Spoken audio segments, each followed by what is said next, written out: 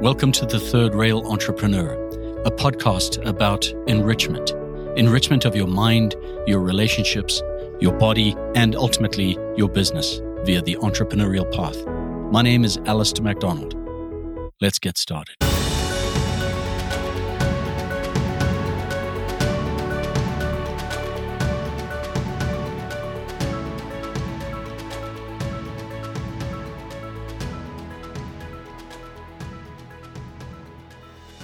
I had a conversation recently with a private client, and as much as I love this person, and let's call her Pam, Pam was consistently complaining about this particular employee, someone in the, not quite leadership, but toward the upper echelons of leadership inside of their business.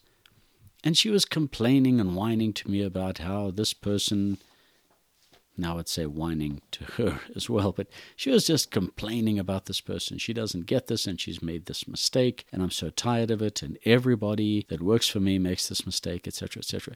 Pam is a total sweetheart, and I'm privileged and proud to work with her. She's remarkably successful as well. But as she went on and cast dispersions about the energy and effort and output of these various employees, I had to stop her and come back to first principles. And that's what I want to share with you today. First principles, in this case, of leadership. I have, as I shared in my original episode, which hopefully you caught up to speed on, talked about how many stupid leadership mistakes I've made. Just about every one. You can name it, and I've done it. And I'll probably do it again tomorrow. But of all of them, it is leadership of a team and employees that I've definitely floundered the most. I feel really solid about so many other aspects of business and economic cycles and debt and leverage and scaling and the use and deployment of debt or whatever it would be, capital, inventory management, and so on and so forth. But it was in leadership that I tended to struggle the most. And so over some hard-won lessons and through many hard-fought battles and really silly mistakes, I've come to a couple of core principles, and I want to share two of them with you today in the hopes that they will be useful for those that you lead. Now, here's something important, and this will be a recurrent theme throughout our conversations in the future, is that leadership is leadership. You are leading somebody in your life. Maybe it's your 4-year-old son. Maybe, like me, it's your 17-year-old daughter and your 15-year-old son. Maybe it's a team of, like me, incredible people that are all showing up every day to bust their hump and help make your vision and theirs a reality. But we're leading everybody. We're leading somebody. Everybody is leading somebody all the time, not the least of which is you. Now, you have a leadership philosophy. We all have philosophies that guide our lives. These are the bumpers of our lives and set us on courses and paths that we aspire to. The issue is that we're not always aware of the philosophies that undergird our operating system. And we will talk more about, encourage you to think about the nature of this philosophy. Is this philosophy yours? Did you absorb it from a really crappy boss when you were an employee? Are you working for a crappy employee right now and you're designing your management philosophy as basically the opposite of everything that you're experiencing every day? Whatever it is, we've got to make sure that the philosophy of leadership that we create and adopt is one that is done deliberately, that is premeditated, that is specifically what fits our personal ideals, ethics, and morals. So, having done it wrong by being completely totalitarian and done it wrong by being the complete nice guy that I wanted everybody to like, I finally found a way to show up in the middle, that center point, where I can get exactly what I want, which is the highest possible outcomes and self-respect. When I was a totalitarian boss, I didn't feel good about myself and I produced crappy results. When I was the nice guy, wanting to be liked by everybody, whether it was clients, employees, patients, whatever it was, I didn't respect myself either, and I got crappy results and felt that I was being taken advantage of. So coming back to the center point of what I call deep power or true open leadership, it took me many years, many more years than I care to confess right now. But here are two fundamental premises, two fundamental principles that I've landed on that have made a massive difference for me. So large a difference that I now have a culture in my businesses of the most generous, honest, open, hardworking, and collaborative people that I've ever worked with. And this is not a coincidence. This is not a coincidence. There's a famous old quote, and I forget who it was by, but every employer gets the employee they deserve. I shared this recently on a private network of entrepreneurs, and I could tell that it had been seen by 84 people, and it was liked by 4. The employer always gets the employee that they deserve. Now, why would it be looked at by 84 people who are all following me or this page and only liked by 4? Because it puts ownership right back where it deserves to be, on you. And you don't like that, and nor do I. So here's a way to show up in a way that you do like it, and you create the results that you want. Let's go back to Pam. Pam has an issue where an employee keeps making mistakes. Pam is sure that this person doesn't get it, and she's surrounded by idiots, and if only they would just ... Now, I know you, and I know me, and I know that you are thinking the same thing. Why don't they just fill in the blank? So I want to take a step further upstream and invite you to consider the energy with which you approach these people and these circumstances. And here are 2 rules that have made a beautiful difference for me. Rule number 1, always assume the best. Always assume the best. Not just in this metaphysical, karmic, hey, it's just really good, man, you could put good vibes out there and cool things will come. No, always assume the best of this person, this employee in front of you. Assuming the best brings our best. It brings our most compassionate selves. Imagine that you have a front desk who answers the phone. And when people call in and they're upset because their order wasn't fulfilled or they couldn't schedule an appointment or what have you, your front desk has to field all of these types of contemptible, frustrated, bitter people all the time. Consequently, they can get pretty jaded. But what would happen if every time they reached to pick up the phone, they told themselves, this person's child has cancer? This person's child has cancer before they pick up the phone. How are they going to show up? They're going to assume the best. They're going to wish for and help to create the best outcome for this person. So, rule number 1, always assume the best. The parentheses is that nobody wants to suck. No one wants to suck. Nobody that works for you wants to suck at their job. We all want to do good work. And if we don't, you've hired badly. If this person doesn't, if they do want to suck, if they don't care, that's your fault. You've hired badly. Your process is broken. And you need to fix that and not them. So, assume the best. Always assume the best. It brings a heightened level of connection and earnestness and eagerness to solve the actual problem. And that's where we're going with rule number 2. Rule number 2, assume that any error is one of misunderstanding. It's one of misunderstanding. Again, we know from the first rule nobody wants to suck, so therefore any mistakes, errors, faux pas, stumblings are all ones of misunderstanding. These people are just not understanding the priority, the process, the information, the training, the how to use the equipment, how to deliver this to the client, patient, or patron. That's all.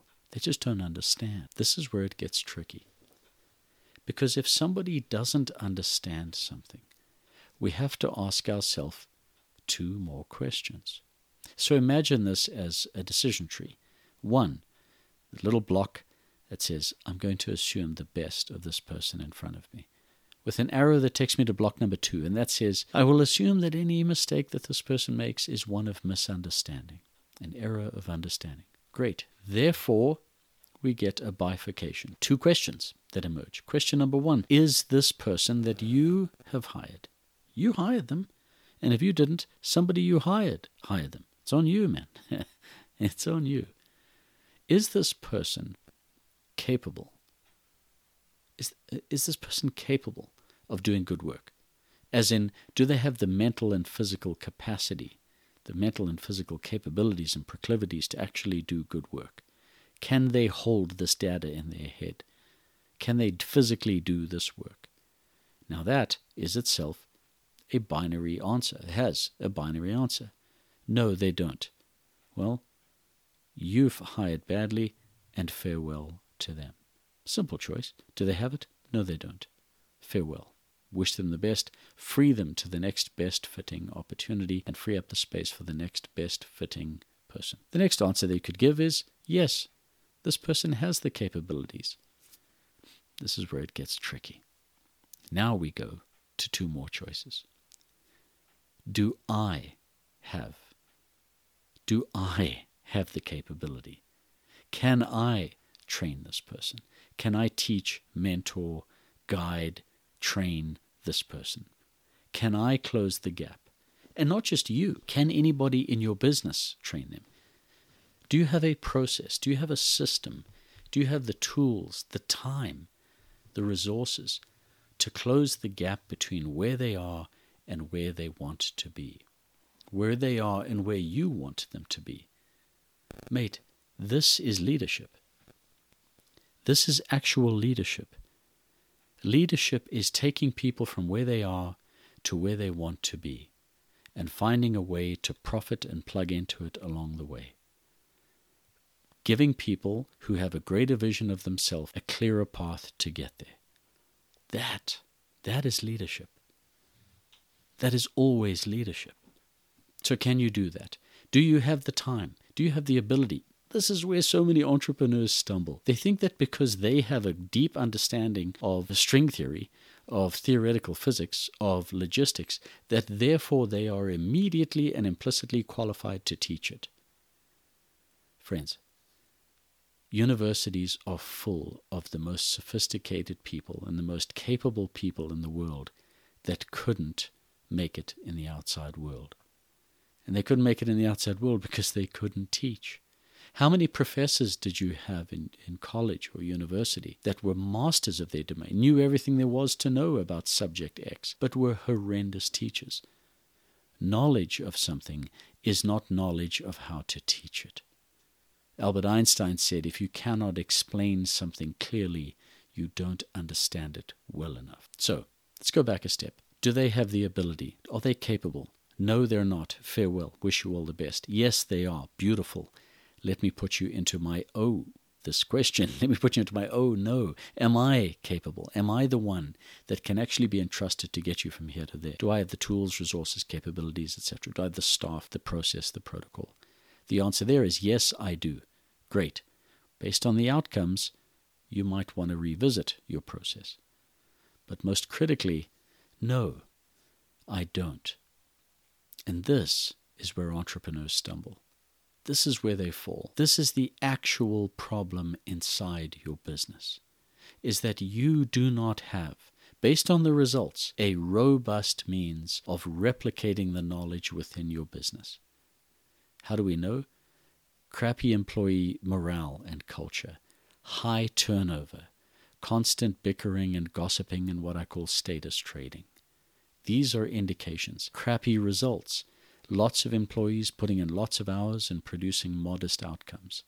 These are all signs of deep misunderstanding of the nature of your business. That is on you. That is always on you. You are either picking the wrong people or your training system is broken. And this is always the root of your errors. The root of the errors within your practice, your business, your manufacturing facility, your information business, whatever it is, your service industry, this is the problem. You do not have a robust, you could say, but look at this is our beautiful website. They can go there and watch these videos and look at these great graphics and it's all there. The results tell you whether or not it's good. Not how nice it looks, not how proud you are of its creation.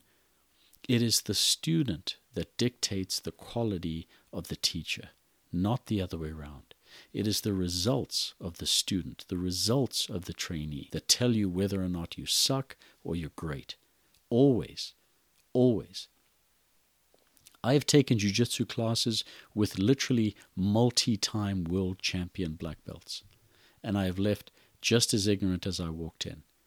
And I've taken lessons with purple belts that made me walk away and fundamentally change the way I see the sport of jiu-jitsu. That is the difference between somebody that has an understanding and an understanding of how to teach. That is your aspiration. That's where you need to pay your attention. That's where things are becoming disconnected for you based on the results you're creating. So, recap. 2 things. First, assume the best at all times. These people work for you for a reason. You chose them. You're in bed. You're embedded with them. You're making this happen. Do they have the ability? Yes, great. Dig in and do a better job of teaching. No, farewell. Second question. I assume the best of them. The second is I assume anything is a misunderstanding. It's a misunderstanding. Do they have the capability? No, farewell. They do? Yes, great. Jump into my training system. Do I have the capability? Yes. Then I've picked wrong. No, then I need a better system. It's always on you. It's always on you, mate. So, take a look at it. Think about it. Own it. You could be right or you can be successful. You can be right or you can be happy. Focus on progress for those around you. You create an environment where your team is constantly learning and teaching stuff. You create the ultimate business, the self-replicating organism, where the knowledge at the top is actively distributed throughout the network and the entire business gets better, faster every single day. That's you, starting tomorrow. Make it happen. That's it for this episode. Thanks for being here. Hey, there's only 2 things that you have in your life, your time and your attention, that you've given both to me for these few minutes of today means everything. Cheers.